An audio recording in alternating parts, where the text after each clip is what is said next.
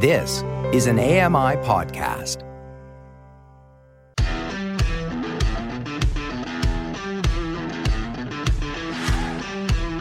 Hey guys, welcome along to the show. It is Tuesday, it's the 28th of February 2023, and today on the show, the news is in the news. You're listening to Double Time, your daily accessible technology show.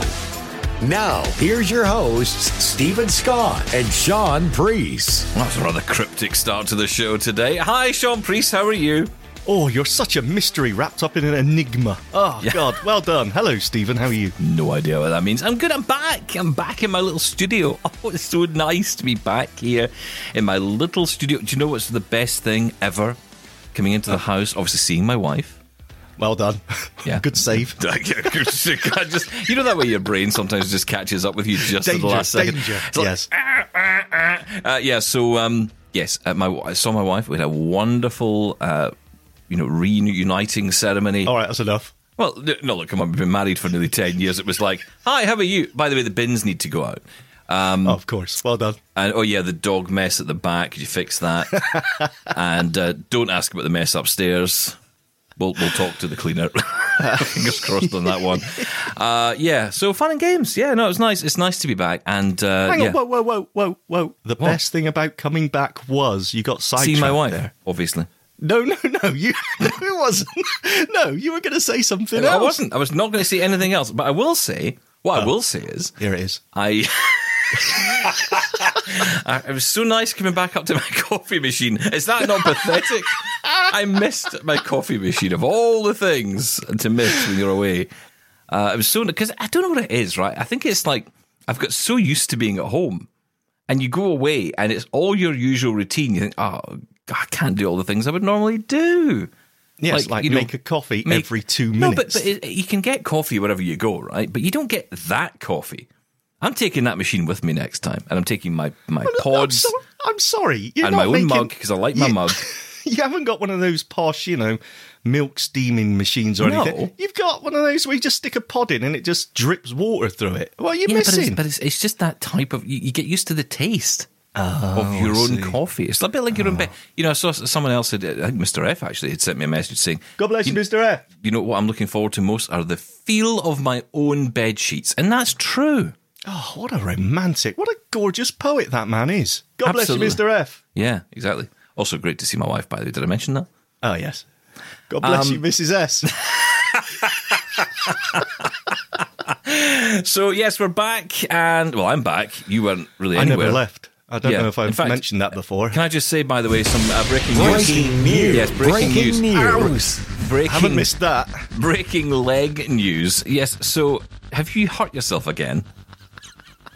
I have. I just for a split second, I just didn't concentrate. Easily done. It wasn't my fault, is what Pathetic. I'm saying. I stepped down the step using the wrong leg. I just didn't think. Why are you moving? Where are you going? I meant to move. I meant to, I'm only doing like 10 steps a day. I meant to do physio and exercise and keep it active. So walking is the new dying. Didn't you know this? You should put that on a t-shirt. Lovely. Yes, so I went upstairs and then I came back downstairs, and on the last step, I stepped down with my good leg instead of my bad leg. Right, would you just stop moving? Could you just stop moving? It's fine. I didn't do any damage. It just really, really hurt. So my lovely wife, she broke her foot, right? And she's the same as you. She will not sit still. I'm like, could you just sit still? I'll get you anything you like. No, I need to move. You've broken your foot. Stay still. Well, you're an inspiration to us. I will watch you and learn how not to move or walk. Listen, I have never broken a thing in my life, and I don't move. That is the answer to everything. Well done. Take that, O&M instructors. Yeah. We're not moving. Take that, Mr. And Mrs. Exercise person on Apple Fitness. It just leads to harm. I love just that leads name. to harm. That's all I'm saying. Outside is bad. Stay indoors. I've been outside now. I had fun. I'm back Look, now. I'm never desperate leaving again. to get out there. That's the thing. Well, I'm desperate to walk round to the sandwich shop and get my bacon sandwich. This is the thing, right? Because you've always been the type. I was thinking about this yesterday. Actually, I was actually thinking about you yesterday. Not like in a weird way. Ah, no, you were. God bless Well, you. it was a bit. Well, it was a bit The weird. coffee machine, Mrs. S, and then me. And then little priest, yeah. But I was thinking, I was thinking about how you don't like to go out. You like to be in the house all the time. And I remember when we were first friends. I remember you used to say, "Don't go outside. Outside is terrible. It's the worst thing ever." Yes. And then gradually that's transitioned, and I became the one who stays in all the time, and you want to get out all the time. What has happened here? Yeah. I don't like. Well, actually, I do like this. This has worked out well in my favour. It's not working so well for We've you. transferred. It's funny. You gave me nystagmus. Thank you. I like to give. And I gave you some sort of agoraphobia. Yeah, so Is that's it all good. agoraphobia? Or is it agoraphobia? Oh, no, that's fear of don't jumpers, isn't it? I don't know. I don't Or like sheep. jumpers, actually. I don't mind Llamas. sheep. Is this a game? Did I win a Let's llama get at the to- end of this? Hello, listeners. Stay with us. To text you honest. Wow. Okay, let's move on. Anyway, coming up today, yes, that cryptic clue that I gave at the top. Yes, I'm going to be talking to a regular voice here on AMI. You will know him as the man who has appeared on shows such as Kelly and Ramia. I think that's all he's been on. But anyway, he's been on there. And Good build up. he's called Michael Fear. Oh, actually, I think it's Michael Fair. But I prefer It to call is. him Michael Fear because We that makes him always sound call him terrifying. Michael Fear. Yes. It sounds like It's a someone cool in name. in a movie, doesn't it? It does. Don't call Michael Fear. I like that. Something in that. But yes, Michael's going to be joining us later to talk all about this new act in Canada, which is causing a bit of controversy. This is the Online News Act. And essentially what's happening is Google have started saying, well, look, we're not going to start paying journalists. Why would we do that? We'd rather just take their stories. And as a result, they're no longer going to be sharing a lot of news sites, or at least links through to news sites where original content comes from. So a bit of controversy kicking up. Even the Canadian Prime Minister, personal friend, has got involved with all of this. So, we're going to talk about that with Michael today. But I want to get to some other news. Do you know what? No. Not breaking news, actually. Thanks. Let's use this one. Oh, No, that's not right. Where's the other one gone? is that Hang St. on. Elsewhere? Hang on. Nope, that's ER. I don't know. Oh, it's good to have you back, Stephen. I don't know where my other one's I gone. missed you. Someone's been playing with this while I've been away. I told them, leave it alone. Press another one. Was that You one don't do? know what's going to play next. Oh, that's just the intro. Right, no, that's no use. I don't know where it is. Anyway, I had one that said developing story, because that's what this is. Professionals. Hang I'm on, so sorry, hang on. Mr. F. Developing story. Ah, that's good. No, that's good enough. Well done. There you go, Yes. close enough. Could save a fortune. Right, so Apple apparently are working on the AR/VR headset we've been hearing about, but more importantly, technology to help people with eye diseases. Sean Priest. Sorry. What? Yeah. Okay, give me more. I'm So interested. this is a scant detail, I have to tell you, coming out of Mark Gurman's latest issue of his Power On newsletter. According to him, Apple has a special team, the Moonshot team as it's being nicknamed. I think the official term is XDG team, whatever that stands for, exploring next generation display technology, AI, and options for future AR/VR headsets that will assist those of us with visual impairments. Now, it says that there's no detail yet. XGD. What? XGT. No, it's XDG. What? Next with the X generation display. Surely it should be the other way. I don't know what it stands for. Okay. All right. And to be perfectly honest, I couldn't care less. Okay, So all here's right. here's the absolute no detail I have here. Well done. No detail available at all. However, here's the rumor, because I love rumors, and so do you. So I don't normally get into the rumors, but this one's interesting to us. So it says that Apple could have in development, and of course, because of accessibility always being part of the company, maybe it's, as it says here in this article, making everything accessible with lots of accessibility settings. The rumors suggest the first version of this headset will have more than a dozen cameras, several of which will be used for mapping the area around the user. And the functionality could allow the headset to project extra visual information to those who are legally blind, or illegally blind, potentially. Yes. What happens if you're illegally blind? You go to prison. Okay. And rightly so. Yeah, well, absolutely. I mean, it's a disgrace, frankly. Yes. But for those who are legally blind or who have other visual problems, it could potentially provide audio directions to those with no sight. So it says that this could be targeted at people with diseases like AMD, age-related macular degeneration, which causes blind spots in the vision. Other companies have been doing this for a while, and there's Oculens AR, for example, which have been described as being able to use floating lenses to modify real-time streaming video to move objects into an area that people suffering from AMD can see. Oh, I hate that one to write that, suffering from AMD. You don't suffer from it. You live with it. Oh, come on. I don't like when they say suffering. Anyway, all right. So it says Apple's first... Where's this from? Mac Rumors, right, okay. Do better. That's what they say, isn't it? Do better. Leave me alone. Okay. Apple's first AR/VR headset is set to come out this year, and while we haven't heard the news of specific accessibility settings, it stands to reason that even the first model will have some accommodations based on Apple's deep interest in accessibility. Do you know what? I remember when LiDAR came out, and one of the first things that came out was a feature from as a result of LiDAR for visually impaired people, and that was people detection. Yes. Which was great, because I could start avoiding people.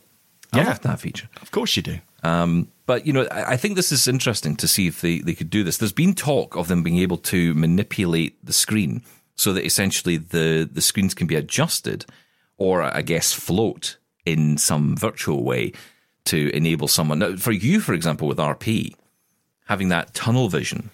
Yes. That's exactly what you want. You almost want to shrink that screen right down and put it right in your point of focus. Yeah. Yes. Well, I would have done. Wouldn't work for me now. But no, yeah, absolutely. Of course, no. And people with AMD may have central, well, that's what it means, and only have peripheral vision, and they would want it to the side. So, yeah, absolutely. But why? Okay, is this being hinted? I know we got no real fact here. Is this being aimed as a standalone product? Surely this would be part of the AR/VR headset. Oh, yeah, no, this would be part of it, and I think this will just become... I think like everything else Apple does, they will provide a platform with the technology built in, and then it'll be up to application developers. I'm thinking about companies like eSight here. I'm thinking about there's lots of companies actually. They will be nervous. For one. Yes. Well, nervous, yes, but then if they're smart about it, they'll get involved in this early, and they'll start thinking, well, let's build an app. Let's build the eSight app. Oh, come on. They've got so much invested in the actual hardware here. But look how much money they could save. Right, you could save so much money in all that R&D and all that hardware but if it's production. Built in as a system app anyway, as a system function into the Apple headset. Well, then they're screwed. Why would you bother? Basically they've been Sherlocked, I believe it's called. Yeah, that's right. Like so many other companies and industries out there, Apple would just simply, you don't need them anymore.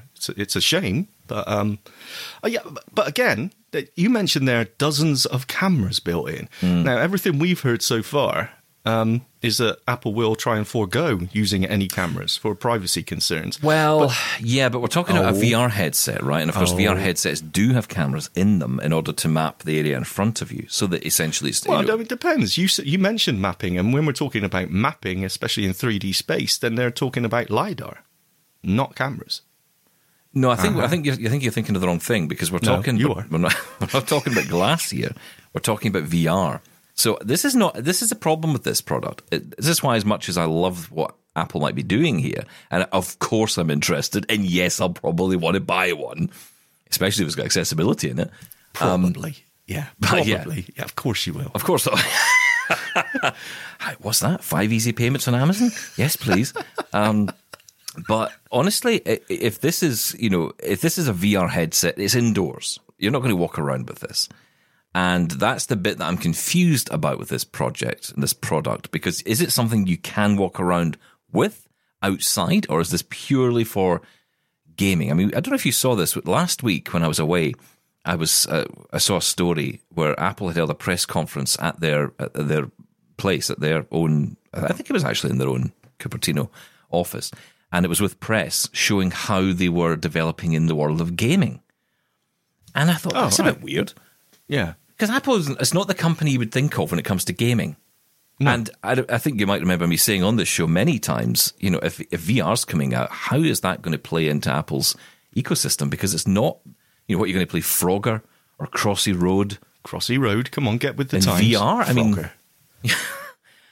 I mean, really, that's not what I imagine from Apple, right? And there's lots of talk and there's lots of rumor about what will be in this headset and how it will work. There's talk about air typing. You know, you'll be able to type in the air using your eyes and all this stuff. It all sounds totally wonderful. Unusable. Yeah, ridiculous. How any of that's going to work? Just stick a Siri button on the side so we can dictate. You know, that's all I'm interested in. But, you know, there are questions over how this will work. And will this become essentially the next? And it's not that this, look, I have to be honest, this is not going to be first generation. I think third, fourth, even fifth generation, this might be the beginnings of the replacement of the phone itself. And I think Apple are not the only company aiming to do this. They want to move away from a rectangle in your hand to the world in front of you. Absolutely right. Open. But they always want to be in front of your face. Simple as that. Yeah, but I just don't understand how that's going to work through a VR headset. Are people really going to walk around with this on their face all day? I can't understand this concept. That's why we need to finally see it. And like you said, when you think of Apple, you don't think of a gaming company or games at all, right? So a VR headset, mainly at the moment, is aimed at gaming. The PS2, the PS VR2 has just been released. The new second-gen virtual reality headset for PS2, the PlayStation, and apparently absolutely amazing. And that's the niche. That's the thing with VR. It is gaming. And if Apple have managed to get that technology down where you are slipping on a pair of glasses or sunglasses, like the Google Glass, you could argue, where it's not a big headset, absolutely.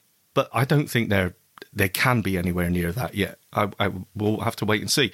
I think that's a safe assussing, because I think there's a lot of... VR is totally enclosing your vision in a computer screen. AR is, putting digital over the real world.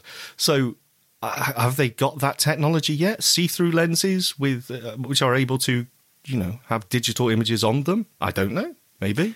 And, you look at the project with Oculus and Meta and what they've done. Now, since that project was launched, I've heard virtually nothing about anything to do with that project. I mean, even reviews, I've seen a few reviews come out. People have said, yeah, it's great, it's really interesting. But I haven't had any update stories. I haven't had people saying, wow, this is the greatest thing I must have. This VR thing they're all aiming at, it just doesn't seem to be kicking. It's not taking off. Now, you'd think... I have no idea what the metaverse is at the moment. Well, the metaverse is one thing, but you still get the gaming and everything that goes with it. And even but then, not on the metaverse, you don't. No, not with Meta with the headset, you do. I mean, you can play games with it. I mean, that's the whole point. You can, yes. I mean, that's at least that's the whole point at the moment until the metaverse becomes a thing. But really, the metaverse is just a massive field with you standing in the middle of it. Yeah, pretty much. Yeah, but if you look at other ones like the HTC Vives or the Steam headset, for example, or the Oculus, my daughter's got an Oculus up there that she connects to her gaming rig, and she loves it. Right, those are very much gaming. They are aimed at gaming, and that is it. Do we not hear anything because people are just immersed? Is that the problem? No, it's still incredibly niche. These things aren't cheap, and you need a hell of a gaming rig to actually power these things. Unless we're talking about something, I believe you've got the Quest, haven't you? And the Quest 2 headset, which Quest was a standalone, basically powered by the same thing that's in your Android phone. Yeah, but standalone, and that was really popular because of it was standalone. You didn't have to outlay a $3,000 on a gaming computer. So I think it's still got possibilities, but I still think it is very much in the gaming arena.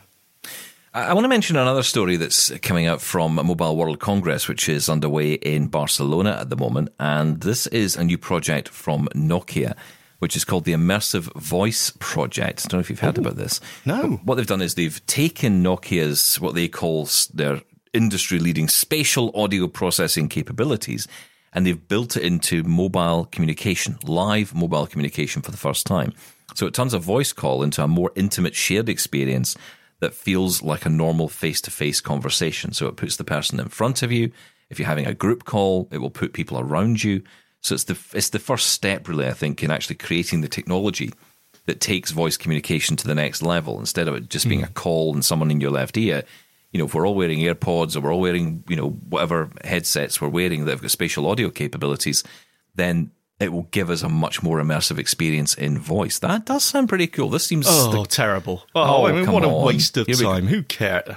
That's what you're expecting me to say. No, since you caught me there. Yeah, since little using monkey. Clubhouse and their spatial audio, when they added that a few updates ago, I thought it was really impressive. I love it when you go into a room and you hear like people sounding like they're all around you. Yeah. So if you could do that in a call, yeah, fantastic. Why not? I just find, it's a bit like Wi-Fi high def calling. Not everyone supports it. And look, the majority of people I talk to on the phone is always just that terrible telephone quality, and that's just what you've come to expect. So, yeah, it'd be great if everyone picked it up. So, good I luck remember to in the early days of the pandemic, and everyone was on Teams meetings, and they used to have these meetings where I worked, where it was just get-togethers after work. So you'd have like 4:30, 5 o'clock, drinks and nibbles. Obviously bring your own drinks and nibbles, and sit in an empty room. And sit with a bunch of 300 voices shouting at you on Teams. It was Sounds great. lovely. It was the best experience I'd ever had. And I remember thinking at the time, the problem here is that you just cannot have a conversation with someone because it's as if you are standing in the middle of a circle of people, and the only person who speaks has to be thrust into the middle of that circle. Then you speak, and everyone hears you. And then someone might respond, but then they have to stand in the middle of the room and you go back. Yeah, it just seemed like that. And this immersive experience approach, I'm thinking about, for example, the way that FaceTime now do this visually on screen. They've got, someone's speaking, it actually brings their video front and center to the call. And then it kind of drifts back when the next person starts speaking. In an audio sense, especially in meetings, that would be really cool. Because imagine if you said, hey, Sean, how you doing? And you've got maybe 1,000 people in the room or 100 people in the room.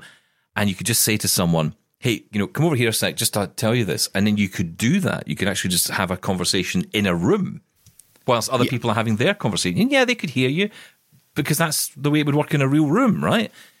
That sounds I think that amazing, could work. but that's never going to happen.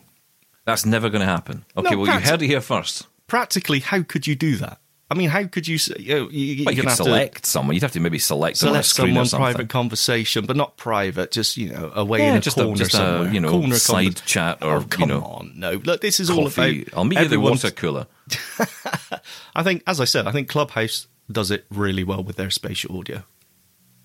Yeah, they do. They do. But the only problem I find with it is it's not really... It's not It's positional. pseudo. It's fake. No. They Because they kind position of drift people wherever. across, don't you? They kind of drift across from left to right as they kind of come Well, in they're and out. walking across to the buffet, obviously. Obviously, yes, that's Use totally your right. imagination. Yeah, thanks. Okay. YouTube, I think now, I feel this story's been out already, but tell me if I'm wrong. YouTube are now officially rolling out its multi-language audio tracks feature. Maybe it was just in beta when we talked about it last time. But I do remember discussing this story. This is a multi-language audio track feature to its global content user base.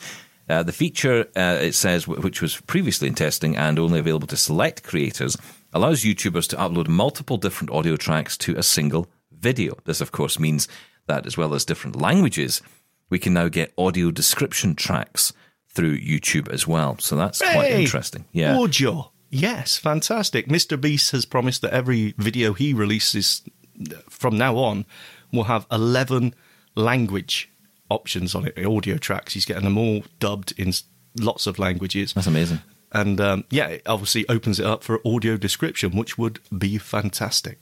The other big story of the day, of course, is Google and news. We're going to get into that next. Michael Fair joins us here on Double Tap next.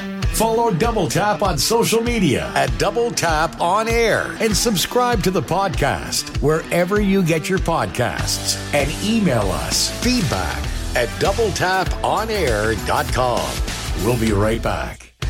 This is Double Tap. Now, back to the show. And let's get into our big story of the day. Of course, big news from Canada, and it all affects news because ultimately what's happening, Sean, is in Canada, we're starting to see what happened in Australia, where Google are being forced to pay journalists and news organizations for the ability to show their news on the Google site. Now, you can argue the rights and wrongs of that, but, it's an interesting one. Of course, Google have reacted to this already. The new law coming in Canada, the Online News Act, Google are taking it rather seriously, and they're starting to block some people on some news sites. Now, with us to talk about all this is Michael Fear. Now, you'll know him from the Kelly and Ramia show, of course. He's also the author of a very well-known book around access to smartphones, and is even now doing a course on the subject as well as a result of it. Michael's got a lot to tell us. Hi, Michael. Hello. Good to have you here on Double Tap, and we're going to get into that course you're doing. Now, who's the course for? The Canadian... It's for the Canadian Council of the Blind. They have a Getting Together with Technology section in particular, and they're the ones that are facilitating the course. And I basically am going through roughly in the order of the book, the guidebook that I wrote and gave away free last, it's been a while already, April or something when I published the thing, and the second edition of that. And people just thought, oh, could you teach a course on it? And I hadn't really planned on doing that when I wrote the book. So it is requiring some additional work on my part to keep it going. But we're sort of getting into the thick of it now with getting into iOS. I've covered, given a brief tour of VoiceOver in 2 lectures. We're doing 1 lecture a month, and then a sort of a Ask Anything section in the middle of the month, the 3rd week of every month. And hopefully that will allow people to sort of get a good grasp of what they can do with their iPhones and how it all works at a good pace that lets them learn and try things out and not feel trapped by where we are in the order of the book, because they can always bring their questions in the middle sections. Okay, we're going to get into that a bit more, because I want to find out where you can get the book, and also if we can get be part of this course as well. Not us necessarily, but talk about other people who obviously I certainly could do with it. Probably, I have no doubt.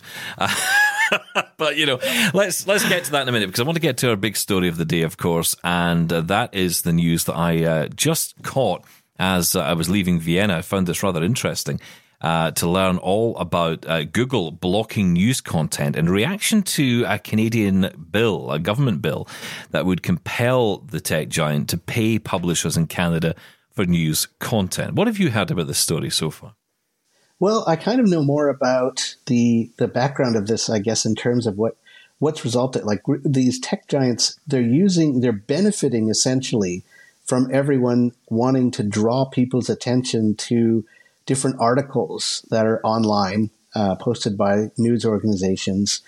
And the argument seems to be that, they should, if they're benefiting, like Google is being used a lot, by people looking for news, looking for what about this or that topic, right? And instead of looking at one source, it gives you a smorgasbord of relevant results that you then, benefit from and hopefully get a broader perspective from. So, that obviously having that content available to immediately link people to is earning Google and other tech giants big money. And journalists aren't seeing any of that. They're not getting anything from that except what they get off of traffic coming directly to their sites. So that's kind of where things were. And Canada basically wants to have journalism in general supported by the money coming in from these big tech giants and how people are using them. And the companies obviously don't want to pay this money. And I guess what's happened now is Australia has negotiated, gotten to a settlement. Google, I've read that it is willing to pay a fund that would indirectly pay publishers, but doesn't want to pay publishers directly themselves. That seems to be where they're at now. And they're now testing to block Canadians from accessing any news sites directly from their sites. Like they can't block you going to cbc.ca and searching there, obviously, but they can not allow you to sort of pass from their site to the article you might have found on CBC via Google, right? So that's kind of, as I understand it, that's what's happening to people. They're being blocked from doing that. So that's kind of where, as far as I can see, things are now. I, of course, hope we get to some sort of negotiated settlement, because that's a big loss to everyone. If it really goes down this road, we're going to, unfortunately, it's going to benefit the illegitimate sources of disinformation, and and they're only too happy to have people, of course, be able to go directly to them through Google. And I worry about the effect that's going to have if some settlement isn't found. This story is so confusing to me, Michael. As you said, this has happened before in Australia and in France as well. This happened.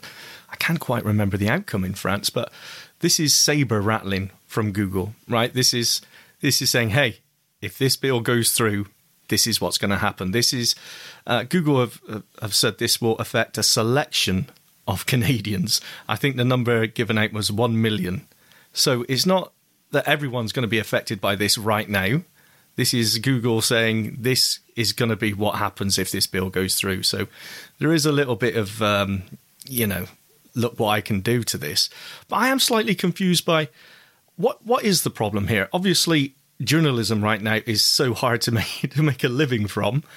But so I'm thinking something like a Google search. If you search for a news story, you get a list of different sources. And when you click on that, you are taken directly to the source, the original source of that story, New York Times or whatever it may be. Now, that's where the advertising comes in or the paywall comes in, and that's where they make their money. So I'm not entirely sure where the problem is with what are Google getting and how are they profiting from journalist work or articles. Well, a couple of things immediately, I guess, is they're advertising themselves. So when you're searching, there's advertising happening on Google's site. So I guess they're indirectly benefiting from you being interested in that content and then seeing advertising perhaps before you make a choice and go to whatever content you've picked. So that would be one thing. And there are sort of snippets. There are things like you can read partial, blurbs about each article, enough to, of course, hopefully get you to click to go there. Right. So I suppose you could get information kind of that way in a limited basis. But, I guess what they're saying is, Google is by being that resource that helps you find these critical, these articles that are relevant to your interests. Like it's benefiting from the work of all those journalists, all those news organizations that are putting in the time researching, developing that content. So I guess that's where, as far as I understand it, that's the argument that Google should be paying something to support journalists and news organizations because they are directly and massively benefiting from the ability to just share links, to share, content between people, from these sites. It's easy to say, oh, just Google this phrase or provide a link from a Google result to your friends who can then go see the article, or you can tweet it or post it on social media. And most people will gravitate to Google because it's just gotten that monopolistic king of data position. Well, yeah, but I think it's more than that, Michael. I think it's because what's happening is when you search for something, and I remember watching Last Week Tonight with John Oliver, a fantastic show on HBO, which he kind of broke this all down, not so much around news, but more around Google itself as an organization and how Google search actually works. And he was showing that, and you should go back, I'm sure it's on YouTube somewhere, go back and watch it, but it's really interesting to find that most of the results that Google gave you meant you never really had to leave Google's site. You could get most of, if not all, the information from Google's site, so you could stay within that world. And that's kind of the problem here. It's not so much that, you're talking about the links, Sean, you're saying, oh yeah, you can click on the link and it'll take you to the original source. Yes, you can do that.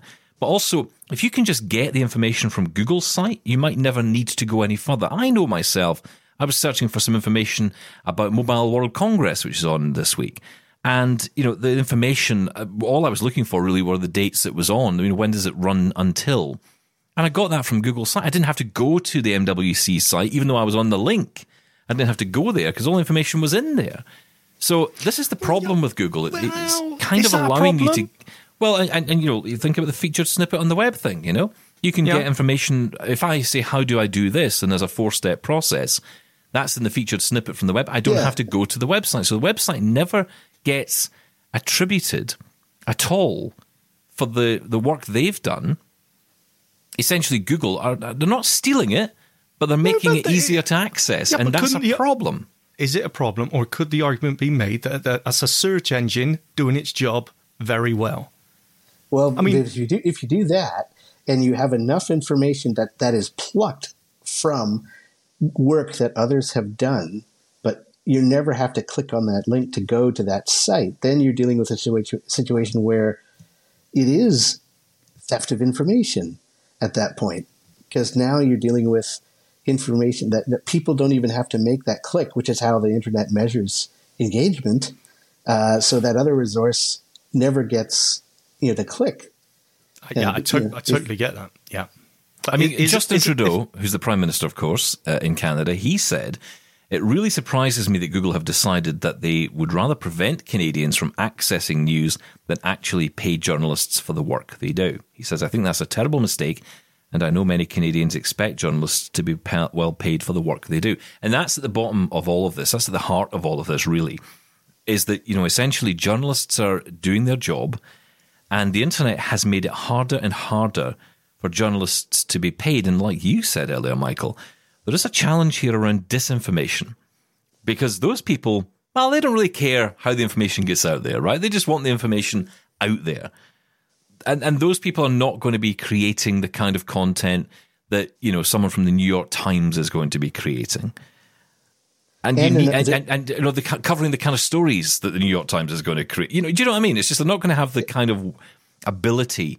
We're going to lose what is brilliant about journalism, which is what we need in order to fight back against half this nonsense we hear today.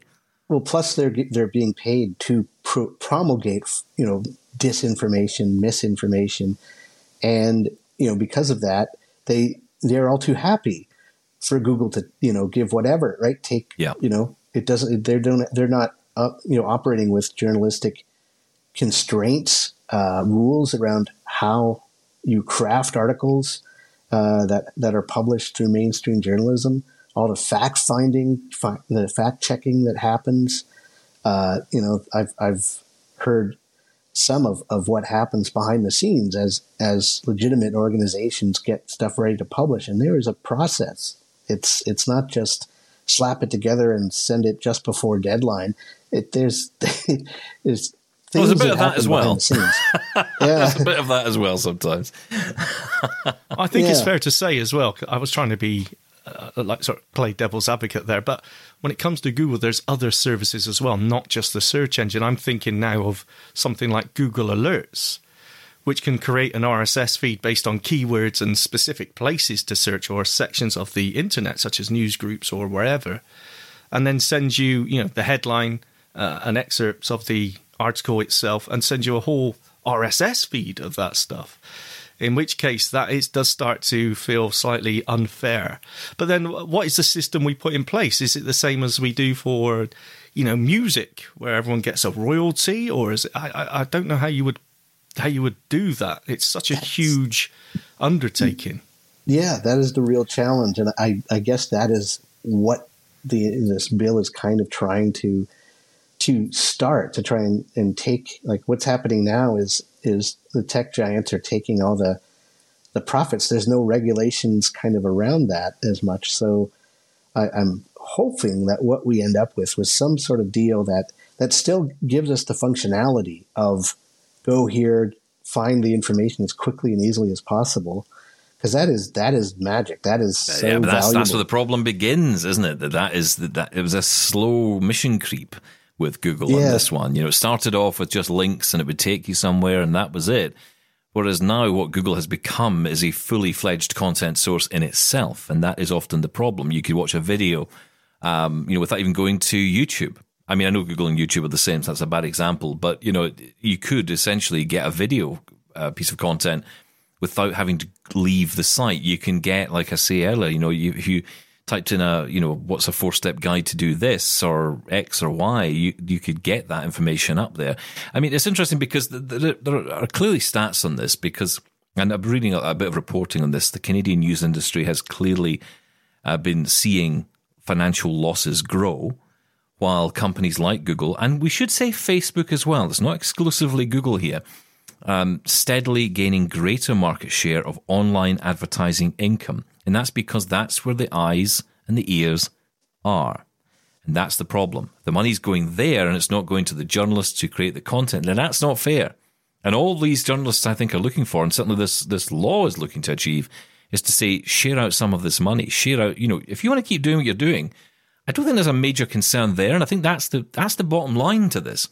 It's not that we want to stop Google doing what they do, but it needs to be fairer to the places where the content is created. And there's also data concerns as well. Like Google, of course, can get data on what people are clicking on, what's being shared, especially if the people are allowing them to track across the web, across links and apps and such. Like you can opt out of that on Apple, most famously, right when they brought in those rules that say you had to allow people to opt out of that kind of tracking. But that's how a lot of Google's data gets generated, and that they can then use that for other purposes internally. So it's part of how they get their advertising revenue is by being that data provider for different companies. And that's I guess another concern is the whole privacy of user data and things like that.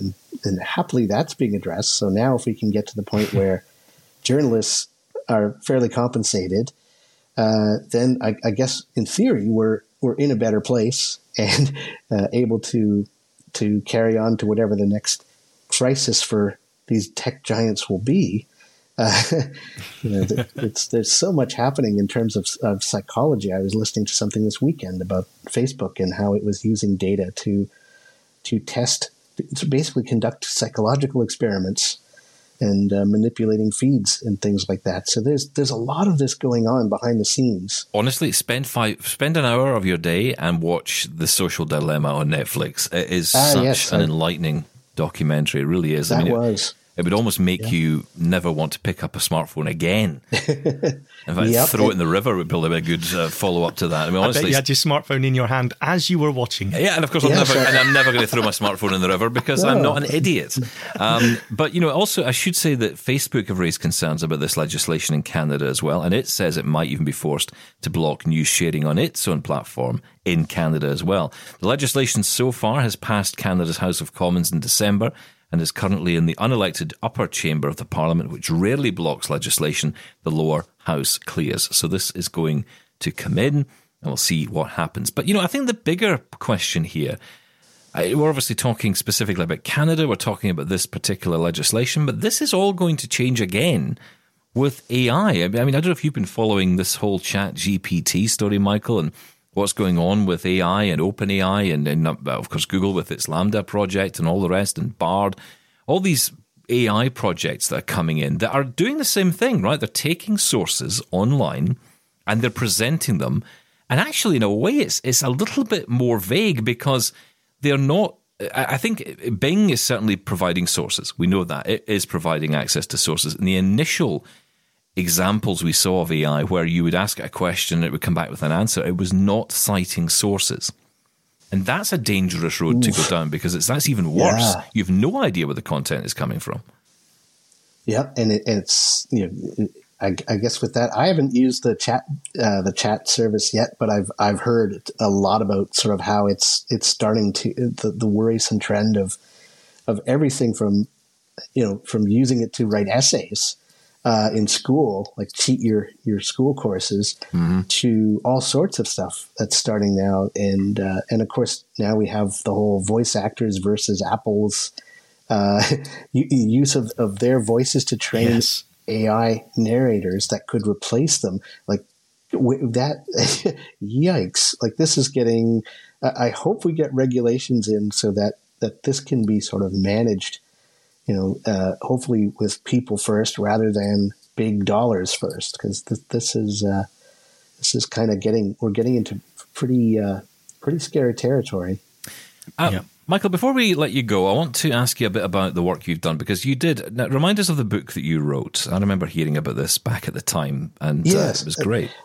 I wrote a book, Personal Power, Getting the Most from iOS as a Totally Blind User.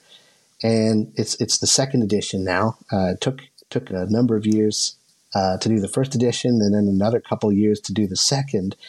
I've done it because a lot of people have these iPhones, these massively powerful gadgets, and they don't know, like no one's taught them, especially if you're just coming at this getting started as a blind user. No one points you in the directions you need to go to find which apps are accessible, for one, and worth your time learning, and how to use VoiceOver. Apple doesn't have a tutorial for VoiceOver built in. I've advocated for that a lot, and I can't do it for them, but I can at least do a book that will hopefully help people get started with these devices and really get the most out of them, really, because I cover everything. It's not just the iPhone and the apps on it. It's third-party apps that are really notably accessible and good, so that your initial experience is finding apps that you can use and having that positive, wow, I can do so much with this device that I had, thanks to AppleVis, thanks to other giants whose shoulders I'm standing on and were available back when I started my journey. So I wanted to pass that forward. And hopefully we got more people now knowing more about these devices that are so ubiquitous and so able to change our lives as blind people in so many different ways. I use my camera, I never thought I'd use something like that camera in my iPhone, but I use it every day to determine whether my hearing aids are charging properly in their charger, because it's not accessible. So, there's things like that it's just so useful. And I wanted to make sure that other people were enjoying these devices as much as possible, that it wasn't a lack of information stopping them from going farther and discovering the joy of these devices. And the book is what I call The Price of Scottish Joy, which is free? Yes. Yep. Right. Excellent. It is. That's what Scottish Joy is. Whenever you go anywhere, someone says it's free. Oh, I'm happy. I mean, don't get me wrong. I'll be miserable again in 10 seconds. But for at least 10 seconds, I'm happy, yeah. Well, I was lucky enough to have a lot of really helpful people who never stopped me and said, hey, pay me $20 and I'll help you out of this mess, right, when I was learning the ropes. So I would have felt ill at ease if I charged for something that I essentially got, pretty freely. People have been pretty generous with their time, helping me out of scrapes. And, I had a very good friend that had, unfortunately, John Morgan has passed away. His help was, and in his attitude, he was helping people towards the end of his life. And he never stopped. He would always do that. So I get a lot of inspiration from how he lived, and that thanks to some help he gave my wife and I over the years, I've been able to explore, try things I wouldn't have done on my own, check out more apps than I could have otherwise, and put this thing together so that people have that to draw upon, and hopefully help them help them to decide, use their money a bit more wisely and choose apps that are better for them than they might have otherwise. Buy an iPhone SE. There you go. Save yourself a fortune. Second-hand, deal done. And what about the course, Michael? Because that was an interesting follow-up from all this. Yes, and I really didn't expect to do that. It was one of those things. I finished the book, I published it, and then I was asked, hey, could you do a course based on this book? And I'm like, oh. Is it at that point you said, sure, how much? Well, no, I just thought, okay, how possible would this be? Because I really didn't have that in mind when I wrote the book. And so I thought about it, and I thought, okay, I can, they had the summer to prepare, basically. And they wanted, it's GTT, get together with technology of CCB, Canadian Council for the Blind. They are facilitating this course, and basically they've got a Zoom room, and they're providing that. And I do basically once a month, I do a lecture that's recorded as a podcast. So if you get the CCB podcast, you'll be able to hear those. And also I do a chat session at the third week of every month. And that's where anyone can ask about anything that they're doing with iOS. And I try to answer their questions and help them along with wherever they are. And that way we'll end up with a series of podcasts that really take you from the beginning right up through advanced stuff, playing games, shopping online, using the camera and all the different apps, reading on the iPhone, internet radio. I basically cover not only how to do things, but what you can do with the right apps. And I think that's really important to, for blind people to really have a sense of is why you're doing this, why you're learning how to use this flat object with no buttons on it, right? Like why is this such a coveted device among blind people? And so I'm taking you right from square one, right up to hopefully a good level of confidence, and you'll be able to pick and choose what you focus on, what you spend, what's worth your time to learn how to do. Amazing. Sounds fantastic. Now, how do we get the book, and how do we find out more about the course? Who can get involved, essentially? The book is on my blog, michaelfair.blogspot.ca, and that's F as in Frank, EIR. There are links to it from a bunch of different places, but the blog, the top entry in that blog, it will get you to the book, and it will you can get Personal Power, the second edition. It's in a Google folder, so that's where I put it up to for people to download directly from there. Let's hope they keep it there after this interview, right? Yes, and they can also contact me directly. Don't want them deleting after what we've just said about them. Yeah. If you do have trouble with the Google folder, which some people have, they can email me directly, michael.fair@gmail.com, and happy to send an attachment copy of the book to people who need that. Amazing, Michael. Really good to talk to you on the show today. Thank you so much for coming on, telling us about the news about this Canada Online News Act. It's very interesting to learn about, and of course the reaction already from companies like Google and Facebook. Very, very interesting. Clearly rattling cages. Like it. Yes. Thanks so much for coming on, Michael. Yeah, absolute pleasure. Always happy to do it. And of course, you can hear more of Michael on Kelly and Ramia regularly on AMI Audio, AMI TV as well. That's it from us today, Sean. Very interesting story there on the subject of news. Absolutely. Like that. We'll get back into more tomorrow as we continue here on Double Tap. Catch you then. Love Double Tap? Did you know we're on the TV too? Check out brand new episodes of Double Tap TV on AMI TV every Tuesday at 8 p.m. Eastern. Or binge on all episodes online at ami.ca/Double Tap. We're also on YouTube. Search for Double Tap to catch our episodes there too. Hi, I'm Ramya Amudan. Join me weekly for AMI Audiobook Review, the podcast that explores new titles, introduces us to famous narrators, and updates what's hot at the Center for Equitable Library Access. Download episodes of AMI Audiobook Review from your favorite podcast provider.